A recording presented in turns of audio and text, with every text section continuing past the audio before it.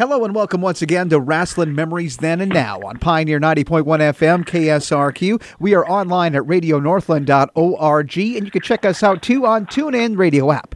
Also, if you happen to miss this episode, you weren't here to check it out live and in the moment, you can also go to our website, radionorthland.org, to listen to past episodes of Rasslin Memories Then and Now. I'm Glen, Braget, and boy, we got a busy episode here of Rasslin Memories Then and Now. It's kind of nice to come back after a mini break. And we bring in my partner in crime, of course, Mike McCurdy. Mike, welcome back. How's everything down there with you in the mobile studio? Oh, man, it's great here in the mobile studio. Nice 90 degrees outside, you know. Perfect environment to be inside the mobile studio for this today's episode. But your drink is cold, right? You got something there, a refreshment of sorts? Yes, I have the cold, refreshing drink right next to me because I'm dying inside the mobile studio. But it's worth it. Okay. It's worth it, man, because we got some great guests on tonight. Cool, because I was just worried. Just want to double check on you because I didn't want to have to make the send the message to Kenny Boland that you perished in the mobile studio due to the excessive heat. Yes. I just talked to Kenny Boland the other day, by the way. He was asking about a return engagement on this show as well as Offshoots TV. So we're gonna get him on again here pretty soon, but maybe in the wintertime so he doesn't have to worry so much about me. Okay, yeah, because you don't want to have to concern Kenny Boland because he definitely cares. Yes, we got a great, we get kind of a roundtable of sorts, I guess, this week on the program. It's kind of fun to get back into the groove of talking Rasslin memories, and you helped me, I guess, this week with the guests, and we got a couple of good guests around a really cool book, Mike. This book called Too Sweet: Inside the Indie Wrestling Revolution.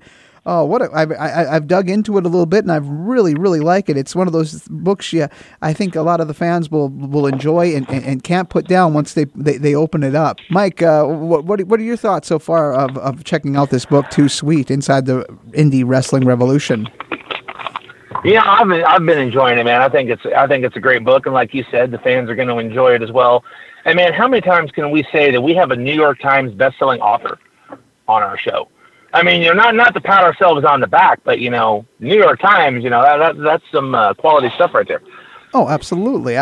It's not like I've put out anything that's been anywhere close to it. I think the last piece I put out was in my community college newspaper about 17 years ago. I got a grocery list on the refrigerator, so I wrote some of that. So, but I don't see it getting picked up anywhere outside this house. I want to welcome to the program Keith Elliot Greenberg. Thank you for taking some time to chat with us today. Oh, it's my pleasure. I'm really glad to be here, and I was looking forward to being on the show. Yes, and you've got a really cool book to promote too. I mean, this is some fun stuff for the fans, especially just kind of going over the history of and getting into today's times, the evolution of indie wrestling and just how hot but we're talking pre-COVID times, just how big independent wrestling has been and what it's really done for the pro wrestling landscape here.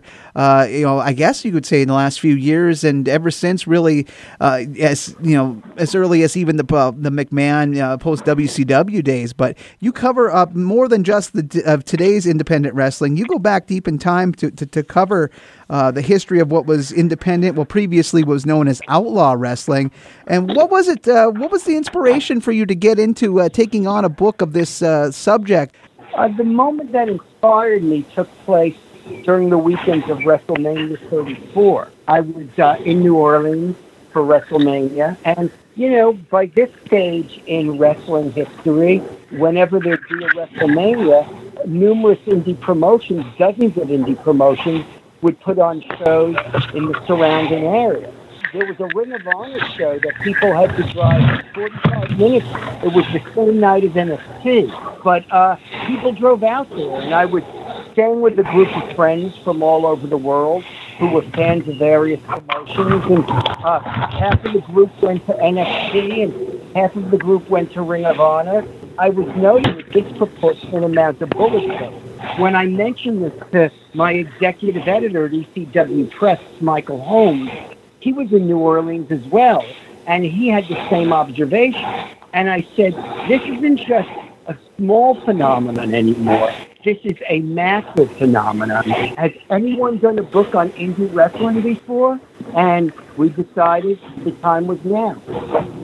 And boy, what a time it has been for independent pro wrestling. I mean, the pro wrestling landscape has definitely changed with the introduction of All Elite Wrestling. But from All Elite Wrestling came the idea, before they became this company that you see every week now on Turner Network Television. It turned out to be a bit of a calling out of the independent wrestling movement, that the wrestlers actually answered that call and really made it something big. We're talking about the big show that was in the Chicagoland area 2 years ago, the All In pay-per-view, and just the evolution of how that whole thing came together with the different independent companies and with Cody, and just how the seeds were planted with Meltzer and kind of challenging them, and how Cody and the Bucks and company were able to step up and just put on this amazing event that led to this, well, now Wednesday Night Wars. Yeah, and it's funny. I've never asked Dave Meltzer this, but I wonder if at the moment when he said that no promotion other than WWE could draw more than 10,000 fans or 10,000 or more fans in North America. And I wonder if he realized when Cody replied, "Hey man, I'll take you up on that bet," if he realized what he'd inspired at that moment. I'm sure even he had no idea.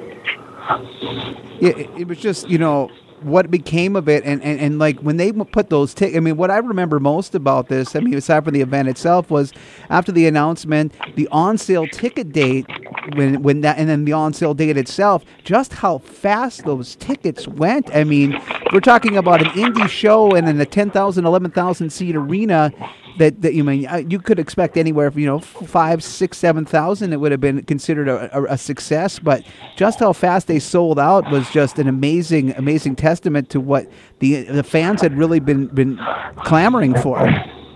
Yeah, and it's funny. I remember that Ring of Honor show that took place the weekend of WrestleMania 34, and I could be off on my statistics, but I remember it was somewhere in the 3,000, 3,500 range, which was considered, and I could be wrong, maybe it was more, but it was considered a lot of fans, but it wasn't considered WWE level. And but it was building. You could feel that the excitement, the energy was building, that this scene hadn't leveled out. It hadn't reached its peak yet. But of course, nobody imagined that a family of billionaires would step in and take it to a place that none of us could have been. Yeah, just with the emergence of the Khan family and how that played out for the guys in All Elite Wrestling was just, again, you got to give credit to the resurgence and how strong and what the demand is for independent pro wrestling. I'm going to bring in Mike McCurdy here into the conversation. Grizzled vet, what do you have this week with our guests? Keith Elliot Greenberg, author of a really cool book called Too Sweet, Inside the Indie Wrestling Revolution.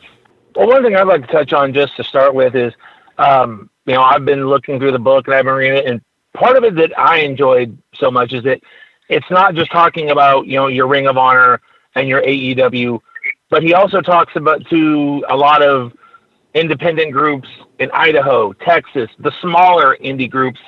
I'm just kind of wondering what was the process of putting all of this together and reaching out? Who did you want to reach out to? Why did you want to reach out to them? And just kind of what was the process in putting all this together, and what kind of picture were you wanting to draw for the reader? Well, I knew this would be an evolving vision. I knew that what I initially planned wasn't going to be what would end up in the final version of the book. But it would have been so easy at that stage to make it a Ring of Honor and New Japan book. But then I'd be leaving so many others out. And in addition to all the major indies in Europe, let's say WXW and Rev Pro in the UK and Progress in the UK, the whole nature of the indies involves in very small promotions. And even the guys who make it to Ring of Honor and Rev Pro, they start out working in very small arenas and working for guys like our other guest today, David Fuller. Well, Well, exactly. And with that, I'd like to bring on our other guest today. He's the owner and operator, founder of Iconic Heroes of Wrestling Excellence, IHWE, here in Fort Worth, Texas, Mr. David Fuller. David, let's bring you in. How did you get in contact with Keith, or how did Keith get in contact with you, and kind of what was the evolution of that? Because, you know, your story of IHWE is, you know, prevalent in this book.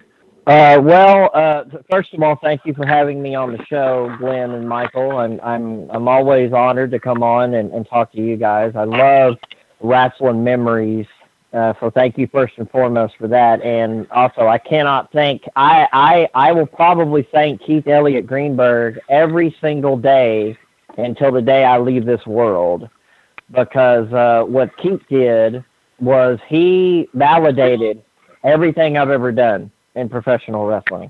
And that was a big deal, because for a long time, that's what I yearned for, validation. I wasn't supposed to be in this business. I was not supposed to. I'm a little kid, teenager, just looking for something to take my mind off the fact that I just lost one of my parents, and me and my dad are just struggling to just make it day to day. But Mike Johnson, good friend. Mike's been a huge supporter over the years of IHWE and myself. And so I don't know if we had just, I know Keith has been working on this for a long time. And I don't know if it goes back this far, but I know that Mike was talking to me, and we were talking about on the air, we were talking about the sale of the NWA, because I was an NWA member for a year, and then the sale to Mr. Corrigan happened. But I don't know if it was on the show, but I think it was in a message. Mike said, hey, Keith Elliot Greenberg, who anybody who's a real wrestling fan, you know who Keith Elliot Greenberg is. You read his articles for years in the WWE magazine, Blassie's book, Flair's book. Anybody who knows wrestling knows who Keith Elliot Greenberg is. Russo, it seems like anytime anybody wants to talk about the magazine, they always talk about Russo, and the Russo's the only author to ever come. BS. Keith Elliot Greenberg, did all those things as well. So, but anyway, I was told, hey, Keith's doing this project about independent wrestling. You should reach out to him. Okay. But I mean, in my mind, I'm like, Keith's not gonna want to talk to me. I mean, I'm low guy on the totem pole. Reach out to Keith. I think we were already friends here on Facebook, or I sent him a friend request, and I said, hey, I'm David. I'm in Texas. I've been around for a little bit. If you're interested and you need some material, or you want to cover Texas, or I don't know. I just kind of put it out there. And Keith was very cordial and very polite. And he said, yeah, let's get together. And I think when Keith, we set up a night to talk to each other, and I think Keith called me. And I think, in my mind, I'm thinking he just needs background material. He just needs reference material. He's gonna talk to me to get to a bigger fish. And we ended up talking for about 3 hours that night. And I kept telling myself, I'm on the phone with a New York Times best-selling author, and he's actually listening to me. And we were on the phone for 3 hours, and I practically told him everything. And he didn't hang up, so that was the first good sign. We just hit it off. Keith loves the business, and I love the business. So anytime you get two people who love the business, yes, his experience is around. He's worked with the biggest names this business has ever produced. I've worked with a handful of guys that have done some big stuff, but I mean, we just bonded, I presume. It feels like that. We bonded, and he asked questions, and he listened. He seemed very interested, and it just kind of blossomed from there. And like I said, I thought I would be a footnote, maybe just a mention, but it turns out that he actually told, my intro story into the business, and I'm just wowed. I can't put into words what it means to me to be involved in this book. Well, thank you. And in the second chapter or so, I apologize for all the David Fullers out there I did not get to, because I couldn't tell everybody's story. But your story is a very universal story, because for all of us, wrestling fills a void. That's why we become passionate fans. And usually it is to compensate for boredom or loneliness or sadness. And, that's what it did for me. That's what it did for you. It provided an escape. And both you and I were not athletic enough to become, wrestling superstars, but we were crafty enough to figure out a place for ourselves in the business.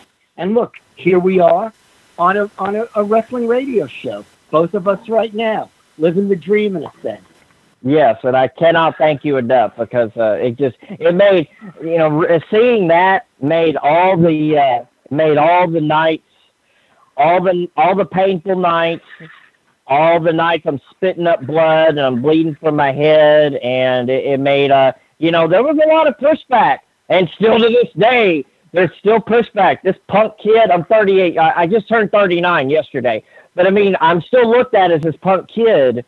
And down here by some in Texas. So I mean, but this right here with you and this vindication as it is by someone like yourself who has such a high stature in this business, absolutely just warms my heart. So like I said, Keith, you'll probably get tired of me saying it, but I cannot thank you enough. Well, thank you, and obviously you enhanced the book. And I know when I spoke with Mike on the phone previously, we mentioned Brian Westcott from the Idaho Wrestle Club. So absolutely, I feel that all these folks had a story to tell, and their story is as valid as anybody else's. Because when all is said and done, all of us are fans, and all of us are into this for the same reason, and that's universal, and it's a place where we can all connect. Absolutely. Now, when you were, Keith, when you were putting all this together and you're starting to talk to guys, you're talking to David, you're talking to Brian, you're talking to the guys from Chikara, NECW, you're putting all this together. What were some of the things that you were finding out that maybe you didn't know? What were some of the stories that, you were looking forward to telling now based on, what you've heard from these people? Well, one of my favorite stories involves the beginnings of Ring of Honor. And I spoke with Carrie Silken quite a bit, who was the owner at one point. And, if you recall, Ring of Honor was initially owned by somebody else who got involved in a pretty controversial scandal involving, some sexual improprieties. And a lot of people were convinced this was going to be over. So all these great matches we remember from Ring of Honor, that stuff could have been, derailed very early on. And Carrie Silken takes over, and he's, a ticket broker, and he's a fan just like we are. And they decide they want to branch out and have a show in New York City. And they book a building all the way uptown, like above Harlem. And it's a beautiful looking old building, and they're convinced at this point their fans are loyal enough to show up. And then there are issues with permits right before it's time for the show. And this is going to be CM Punk against Samoa Joe. And they're like, what do we do now? And Prince Nana, are you familiar with him? His gimmick was Prince, he's a manager. Not anybody who, a Ring of Honor fan would look at as someone who'd be crucial to this promotion's survival. His full-time gig is he works in sales in New York, and he knows people in real estate. And he starts calling around, and he actually manages to secure a ballroom at the New Yorker Hotel, which is a block and a half from Madison Square Garden. The most centrally located, spot that anybody could have conceived. And then there's this incredible match between CM Punk and Samoa Joe that everybody remembers. And that was a major turning point. And it's all a matter of small chances, unexpected chances, and unexpected heroes. And in this instance, Prince Nana was the unexpected hero. Now, the title of the book, about the indie revolution. I don't think people realize it. A lot of our listeners, may not know, but you go back into the 80s, 70s, 80s. You had the territory days where you had, obviously here in Texas there were multiple territories, Florida, Memphis. Now with the independent groups, it seems like the territory area it's coming back, and the indie groups around here are producing, stars of their own that on the independent level that eventually are able to move up to, NXT, WWE, AEW. Because if you look at recent programming on NXT, you've had Shotzi Blackheart, Mercedes Martinez, Keith Lee came in here recently within the last year or two, obviously here from Texas. You've got guys like Johnny Gargano, Kyle O'Reilly, Bobby Fish. All those guys, they started on these little indie groups. David, you booked a lot of those guys for your shows leading up into that. And now, they've gone from indie stars to, mainstream stars, if you want to go with that, right? But then you've still got guys here in the Texas area. We've got guys like Moonshine Mantell, Chandler Hopkins. These are guys that if they're not up to that level within the next year or two, somebody's missing the boat. Barrett Brown, there's another one. But the indie stars, they're producing their own stars now. Yeah, it's funny. I just met Chandler Hopkins a couple of weeks ago, and I believe that there's a promoter down in Texas, right outside of Fort Worth, Kyle Hessler, who I met a few weeks ago in Chicago, and I believe he's doing 2 days this weekend. So, anybody who's down in the Dallas area should check it out. You're right. There was a long time, and I can get into it because, Texas, I can speak for Texas because I've lived here my whole life. And there was a time before Ken Taylor brought NWA Southwest here in 1998. There wasn't really anything going on. We had World Class. We had Jared had run the USWA. We had Global. Global was really the last big major promotion in Dallas, Fort Worth. After that, we had Chris Adams had run shows. Eric Embry had run shows. Gary Hart had run Texas Championship Wrestling. Gary Hart had ran World Class 2. Big D had run Big D's Wrestling out of Dallas. Killer Tim was running the Stagecoach here in Fort Worth and the Longhorn, and he was running NAWA. But, Calvin Knapp was running in Terrell, Texas. But before Ken Taylor, we couldn't find wrestling. And there was the CWA ran by the Blackhearts in 95, 96 in the Sportatorium. And then the Sportatorium pretty much just was non-existent at that point. My first trip there was in 1997 after Fritz von Erich passed away, my only trip to the Sportatorium. But when Ken came along, and then and we could do a whole show just on this, and if you want to, that's fine sometime. But there was a while there where the territory and all across the nation, independent wrestling was better off. Like where Keith's in New York City, Keith can tell you that wrestling always did well in New York, but the WWE was the king, but wrestling always did well because, our biggest thing was when we were down here, we would always read about Reckless Youth, who was the guy in the late 90s. He was the guy in the late 90s. He was in the magazines. He was the one getting the dark matches. California was doing okay with Roland Alexander, with Mike Modest, Christopher Daniels, UPW. But down here, I remember at the exact same time down here, we had Rodney Mack. We had Jazz from Louisiana. We had Sean Hernandez. And then we had Shadow coming up, who's currently Lance Archer. And everybody knew those were going to be the next plethora of stars to go places. But there was a long time to where it took years before independent wrestling really picked back up, just depending on where you were in the country. And I think this book outlines it very well. Thank you. And, yesterday I had this precise talk with Tommy Dreamer. Like, again, the stories you're telling are universal stories.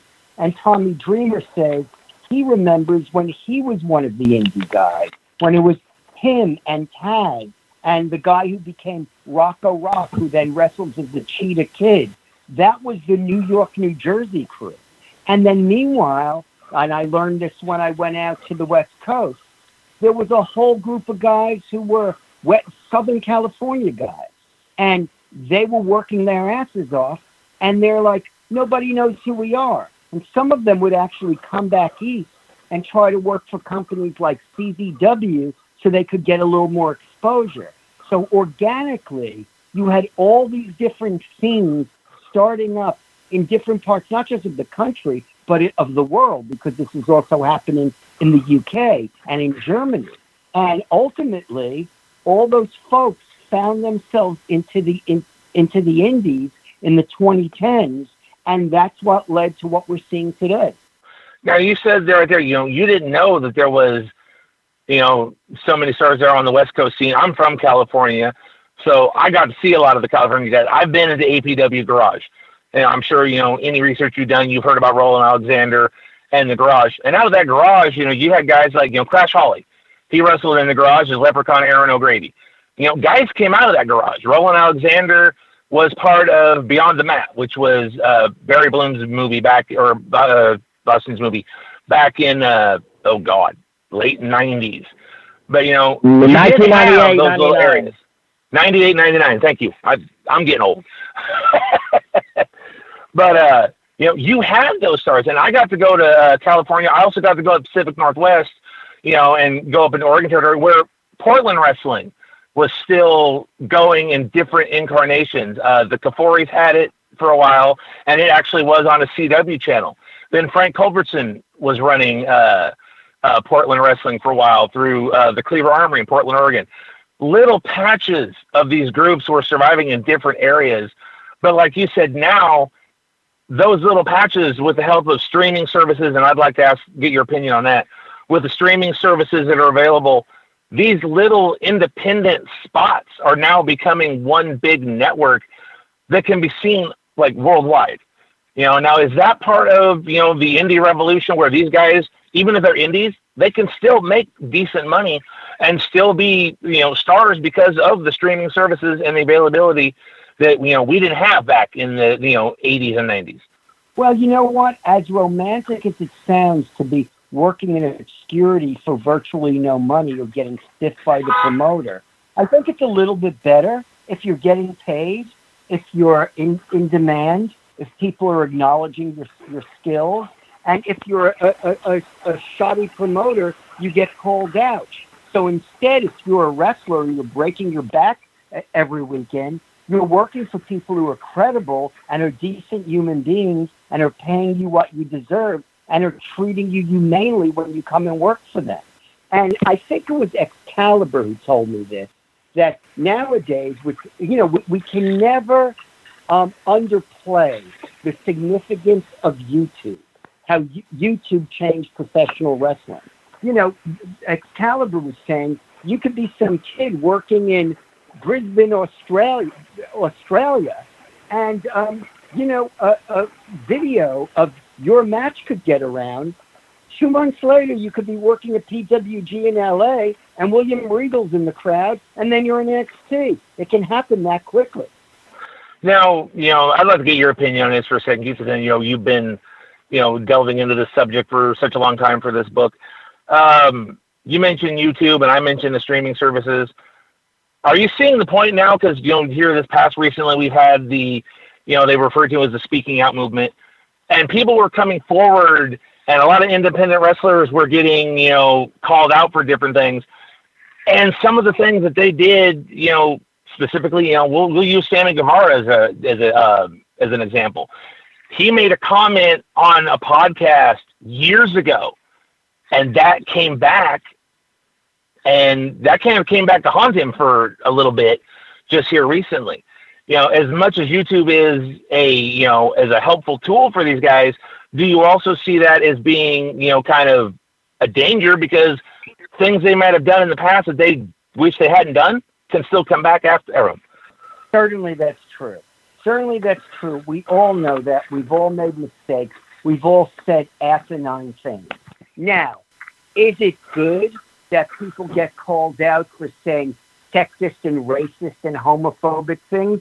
Yeah, maybe now it encourages all of us to think before we speak stupidly.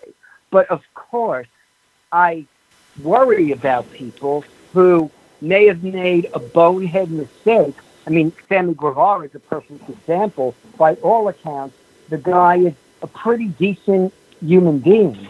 And he said, instead of saying, that's a really hot girl, he phrased it improperly, and he ended up being suspended for a period. Fortunately, he's come back, and I say that selfishly because I enjoy watching him as a fan. I've actually had the chance to work with shows with Sammy, and he's a good kid, and those are things that, like you said, 4 years ago, improperly phrased, but he was also a young kid at that time. He was 19, maybe 20. So you got to look at youth and mistakes and stuff like that. But another thing with your book, you're writing the book, you're putting it together. I'm not sure when the final edit was ready to go, but back in March, we got hit with COVID-19, we got hit with coronavirus, and basically, as people put it, the world kind of shut down.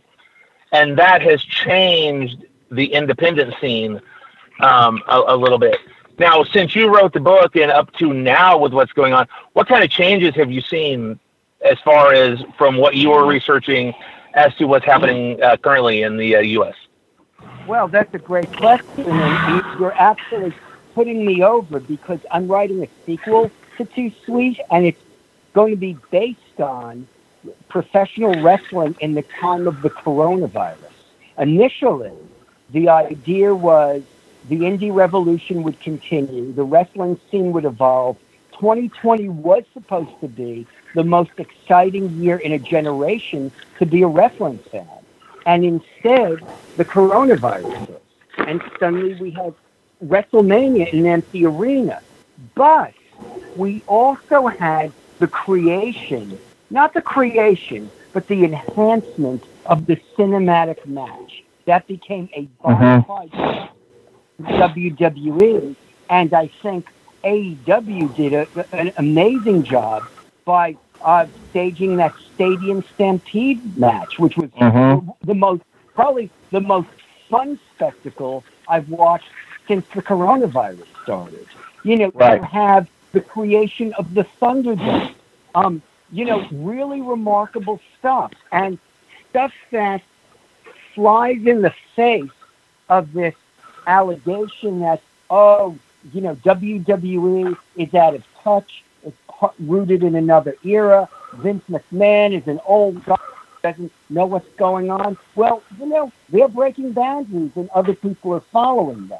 That said, without the indies and the energy and the risks on the indies, because the core of everything is the wrestling, without what's happening on the indies, we wouldn't have the scene we enjoy now. And even though things have been shut down, I went to a GCW show in Centennial Park in Indianapolis. I went to a Warrior Wrestling show outdoors on a football field at Marion High School in Chicago Heights. I spoke to a guy in San Diego named Dirty Ron McDonald who put in drive-in shows, where you would secretly get, a place to meet in a parking lot where a ring would be set up. And that's edgy, subversive stuff, what the indies always are.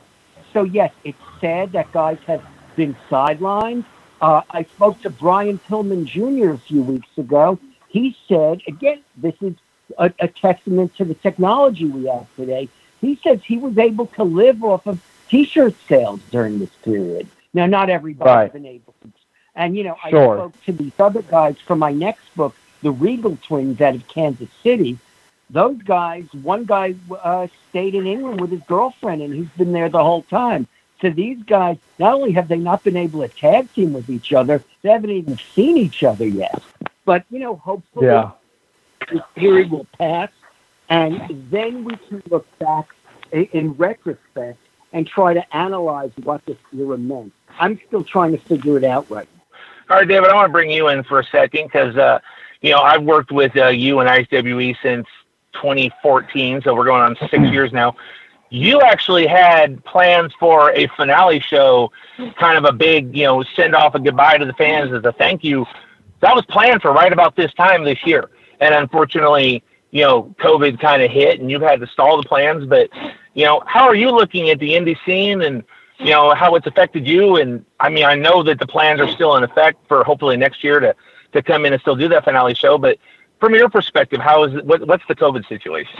It's man. I mean, I don't know if any of us know what to make of it. We were, 3 years ago, my dad passed away, and we were running strong. We came back in 2014, and we were running strong.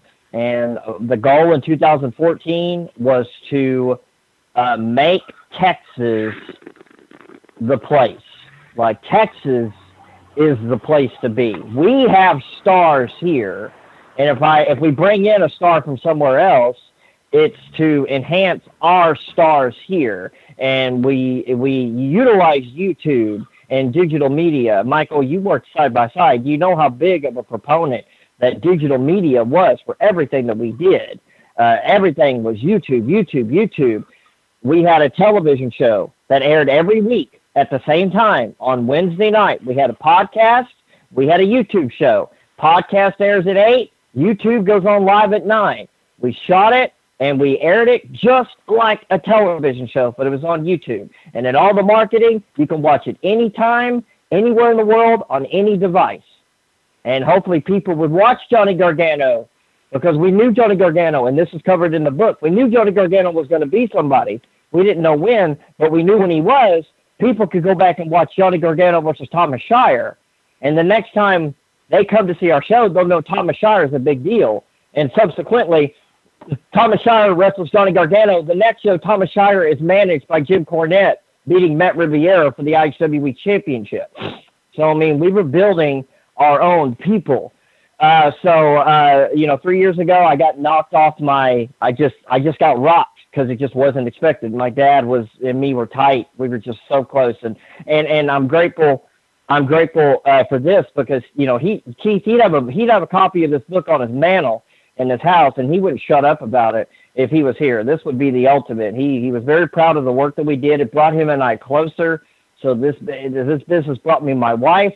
It brought me and my dad closer because I met my wife. I have a son now. I owe a lot to this business. So, 3 years ago I got rocked off. Man, I ran some shows in 2017 that they bombed because my head wasn't there. And I made a lot of mistakes.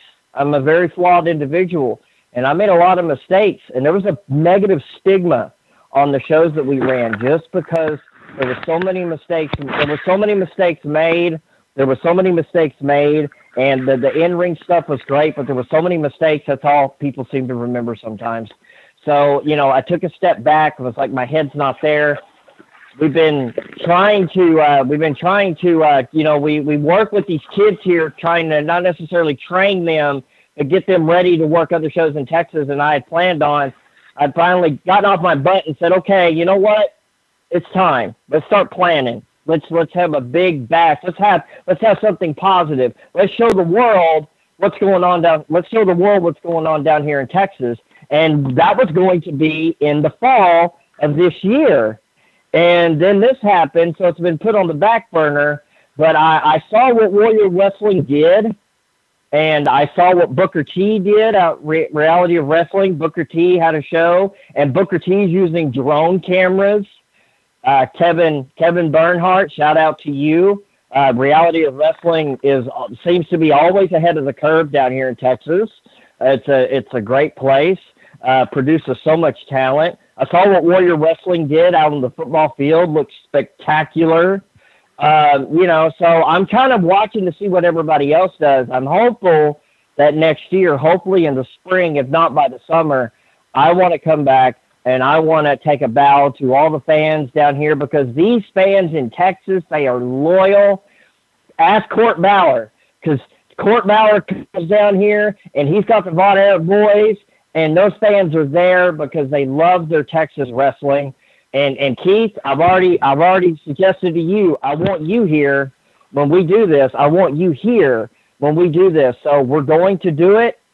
I want it safe for everybody, the staff, the fans, the superstars. I want time to make this a big deal and make it mean something, not just another show. And, then I want to put that behind me, and I want to contribute to the business, and hopefully I can, to the day I leave this world. And then I'll go around and I'll haunt people. Michael, you're on the list. But anyway, thank you. I want to contribute to the business, but running shows, I think it's passed me by. I'm kind of an old guy now. These kids are running these shows, and it just takes so much time, and my son's growing up. But I want to do one more positive, Texas bang 'em out show, and show the world that Texas has got some of the best athletes in the entire world. All right, Glenn, I'm going to bring you in for the next round of questioning. Oh, absolutely. I've been just kind of sitting back and enjoying what you guys have been putting together here, of course, with Keith, Elliot Greenberg, and David Fuller, and the Grizzled Vet. What I really liked, what have been kind of what got out of your book, too, and when you mentioned in your book, was, the building of these independent stars that have been in demand. I mean, we just had, David was talking about that, and Mike was talking about how you bring in a guy to put over some of the local, a well-known guy to put over some of the talent, and those guys have been really carving their niche. I mean, it's not like you go to a show and it's just full of guys who wrestle in the WWE. It's become more of a balance where these younger guys have really been able to build themselves up as stars in their own right and be what the fans want to come and see. It isn't always going to be the former WWE star, but it's going to be the guys that have been battling and turning back the challenges. I mean, because it's not always just the big name that's going to draw somebody in. It's going to be the guys that the fans have made these genuine connections to, and especially on the independent circuit. It's kind of like when you root for a band, when you first get into this band, and it's before they get really successful, you're the diehard fan. You listen to all their music, and then they get big, and then all these other fans come in. But then you're back in. You still remember. You can be like, hey, I remember these guys back in the day. That's kind of what I'm getting to. The gist of with independent pro wrestling is kind of like following a band before they got big, and then watching them grow. Yeah, I mean, it's a great thing, to see this. I mean, I remember going to shows, and the shows would be headlined by whoever WWE had recently fired, whether it was King Kong Bundy. For whatever reason, whether it was personality issues, whether they'd gotten stale, whether there'd been substance abuse issues. But, right. There was a certain point mentioned in the book where suddenly you were getting indie stars, guys who were native to the indies. Like, I interviewed Marco Stunt. Marco Stunt never watched WWE. He's so young. He was just exposed to indies. That was the stuff he liked. His father had been a fan of old Memphis wrestling. So you have people, like when I was at the Warrior Wrestling show, in addition to seeing guys like Lance Archer and Brian Cage and Jeff Cobb, there's Sam Adonis, who's Corey Graves' brother. Everybody in Chicago knows him. This guy is a superstar on the indies. Every single person in that audience reacted to him. And because he is a Chicago area indie superstar. And those guys have been existing for over a decade now in England. And another guy I want to mention, too, and you mentioned in the book, is a guy who's getting some exposure on AEW, but has been carving his own niche on the independents. We're talking about a guy who, he's kind of a polarizing character. I'm talking about Joey Janela. Oh, yeah, and Joey couldn't have been nicer to me. I mean, Joey and I became friendly at the very beginning of my research. And I've said this to others. Whenever I had a question for Joey Janela was willing to make the time and talk to me. Joey Janela says something in the book. He said, the fans are the new dirt sheet. That wrestlers now, the wall has come down. The wrestlers don't have to kayfabe the fans. The wrestlers can use fans as a resource. What's this promoter like? What's this promotion like? What was this wrestler like? What moves did you like? What have you watched on YouTube? Oh, I have to check that out. And he said in some ways, he has as many friends who are fans as he does friends who are wrestlers. And that would not have been possible in the days where you had to, quote, protect the business, unquote, because then you'd be giving away the big secret. And the consensus was once you gave away that secret and the fans found out it was a work, it would kill the business. So it's really a very different era. And I mean, Joey was very open with me. I still talk to Joey periodically. And, essentially this is a guy who was willing to do anything to get attention. And he said when he started out, he was so obnoxious, he would get beaten up before he left the dressing room. So, and he tells, the inside story of when he went off the roof, when him and Zandig had that famous match where they both went flying off the roof in New Jersey through the flaming bed of a pickup truck. And Zandig broke his back, and Joey Janela nearly severed his thumb. And he gives that to me detail by detail what happened that day. And on top of his wrestling, I mean, he also has done a lot of promoting, too. I mean, he's done a lot of that and has been rather successful with his own promotion. Well, he works with Brett Lauderdale, who's the GCW promoter. And, those guys are very simpatico. But then again, while Joey's away, there are guys like Jimmy Lloyd in GCW. Uh-huh. That guy's a star. Like, to the GCW fans, they, he is their sentimental hero is Jimmy Lloyd. So there are always people stepping up, to fill that position. There's only going to be one Joey Janela. But in GCW, you have guys like Jimmy Lloyd and Tony Deppen.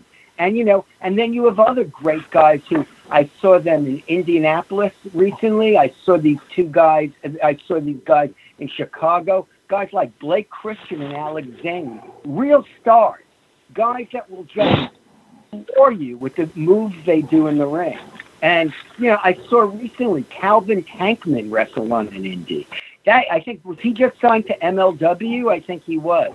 But, I mean, that's a guy who people compare to Keith Lee. There were so many guys like that who are out there. And we're not even talking about what's going on in the UK and in Germany and in Australia. And in Japan, right, exactly. Yeah, that's all just here. And I also want to bring in, I mean, before the COVID shutdown and the Speaking Out movement actually kind of curtailed some of their plans, was what I want to know what you think up until that point of what Billy Corgan was doing as the owner of the NWA, because he started to get things rolling earlier on in the year. He was with the weekly Power Show on YouTube, which led to the NWA channel with various other options, with various other wrestlers working, their own little segments, but Billy it seemed like things were starting to get right. Things were kind of fun, going down to Atlanta and reviving that spirit of the old television studio days.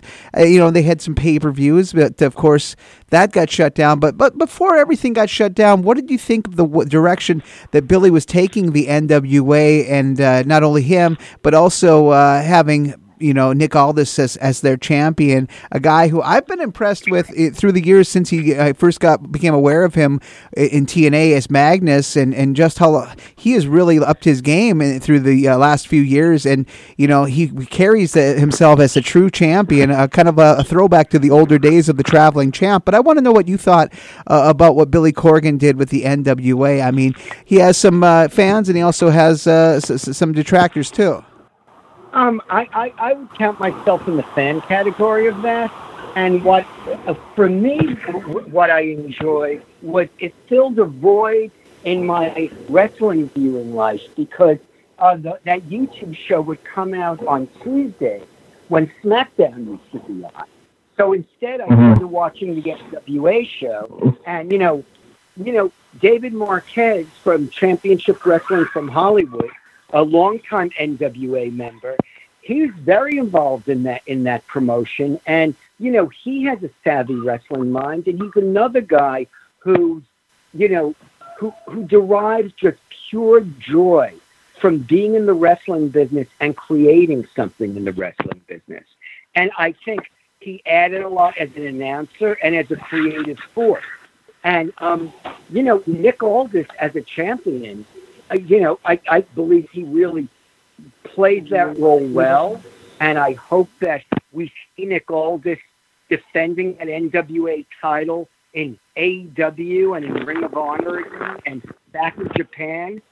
I think that we shouldn't write off the NWA. I think, the NWA, after COVID ends, could, capture our fascination for a long time. Oh yeah, and not to we didn't mention on the last AEW program as we were taping, Thunder Rosa, the NWA Ladies Champion, made an appearance and she'll be working at the next AEW pay-per-view. I think that's something that we're probably going to start to see a lot more of. I mean, these guys going into different companies, working a few different shots here and there. I think it just would create even more fun and more entertaining element to the non-WWE companies. I mean, you have EC3 for another one, for example, teasing appearances not only working with Impact, but also with Ring of Honor, teasing an upcoming appearance on there. So I kind of feel like there's going to be a lot more of this synergy within these bigger wrestling groups, just to get their characters on different product, and I think that could be nothing but a win-win, and kind of harken back to the days when wrestlers were able to travel from one company or territory to another to kind of spice things up and sometimes not overstay their welcome because they have commitments to their core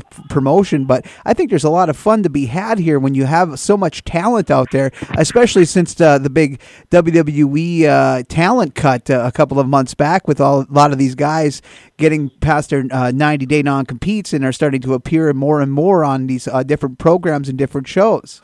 Yeah, I mean, what you mentioned Thunder Rosa. What excited me personally, and again, I am a fan. When all is said and done, that's why I do what I'm doing. So I'm speaking solely as a fan, not as an author, not as a wrestling historian. And as a fan, to see that NWA title belt on AEW, I was just so jazzed because my mind was just racing with possibilities. And that is indie spirit. It's even though it's AEW and they're on TNT.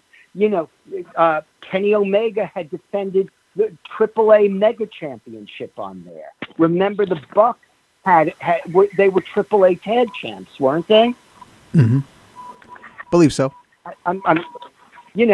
So there have been other titles, on that show. Ricky Starks acknowledged as an NWA TV champ.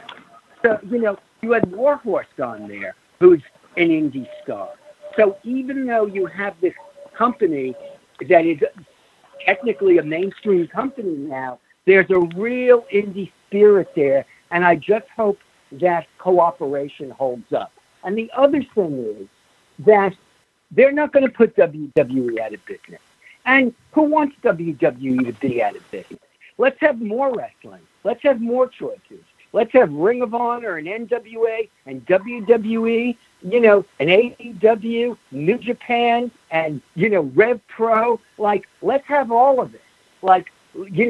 This was supposed to be a golden age of wrestling before COVID hit. Let's hope that's what we get in the long run. Absolutely. I'm going to bring in Mike. Mike, you have one last question here this week on the program before we wrap up? I don't really have a question. I'm going to pass the mic over to Keith, though, because the book is Too Sweet Inside the Indie Revolution. The book releases September 1st. But Keith, here's your chance. Let the fans know, our listeners know, where they can find the book, where they can order it, how they can contact you. Okay. The book is called Too Sweet, Inside the Indie Wrestling Revolution. The publisher is ECW Press, which has done a lot of great wrestling books. They did the recent Eighth Wonder of the World book. They've done all those great historical books by Tim Hornbaker about the history of the wrestling business. But you could pick up the book on Amazon, and if you live in a part of the country where bookstores are open, you can walk into a bookstore and get it as well. And it traces the history of indie wrestling and outlaw wrestling all the way back to the 1960s, and then it takes us through the ECW era. It takes us into the purchase of WCW and ECW by WWE, the scene that was left in its wake, how that scene built up. Part of the book takes place in the UK. Part of the book takes place in Germany. There's stuff about Texas. There's a lot about Canada. There's a lot about the West Coast. So I apologize for all the promotions I didn't get, but I do feel it provides an accurate snapshot of this time in history, and I do view this as a historical document. However, there's more history being written as we speak, and that's why I'm doing my sequel, which will be about this very bizarre year, both in the world and in professional wrestling. All right, well, Keith, I'd like to thank you for joining us. I've enjoyed what I've read so far, and I am looking forward to finishing the book. David Fuller, I'd like to thank you for joining us as well, offering your perspective, being part of the book, and to give us your perspective on the indie wrestling scene here in the Texas area. Thank you. I appreciate that. Thank you for having me, Keith. Thanks again. I gotta finish. Michael, we gotta finish my book. We gotta start your book. Well, we gotta start my book. Yes. I think we started it. I think we got one chapter done. We got to get that done. Yeah, for sure. Well, thanks a lot, guys, and it was a fun hour listening to all of you guys chat about the independent pro wrestling scene. And for David Fuller, Keith Elliot Greenberg, and the Grizzle vet Mike McCurdy, I'm Glen Braget. This has been Rasslin' Memories Then and Now.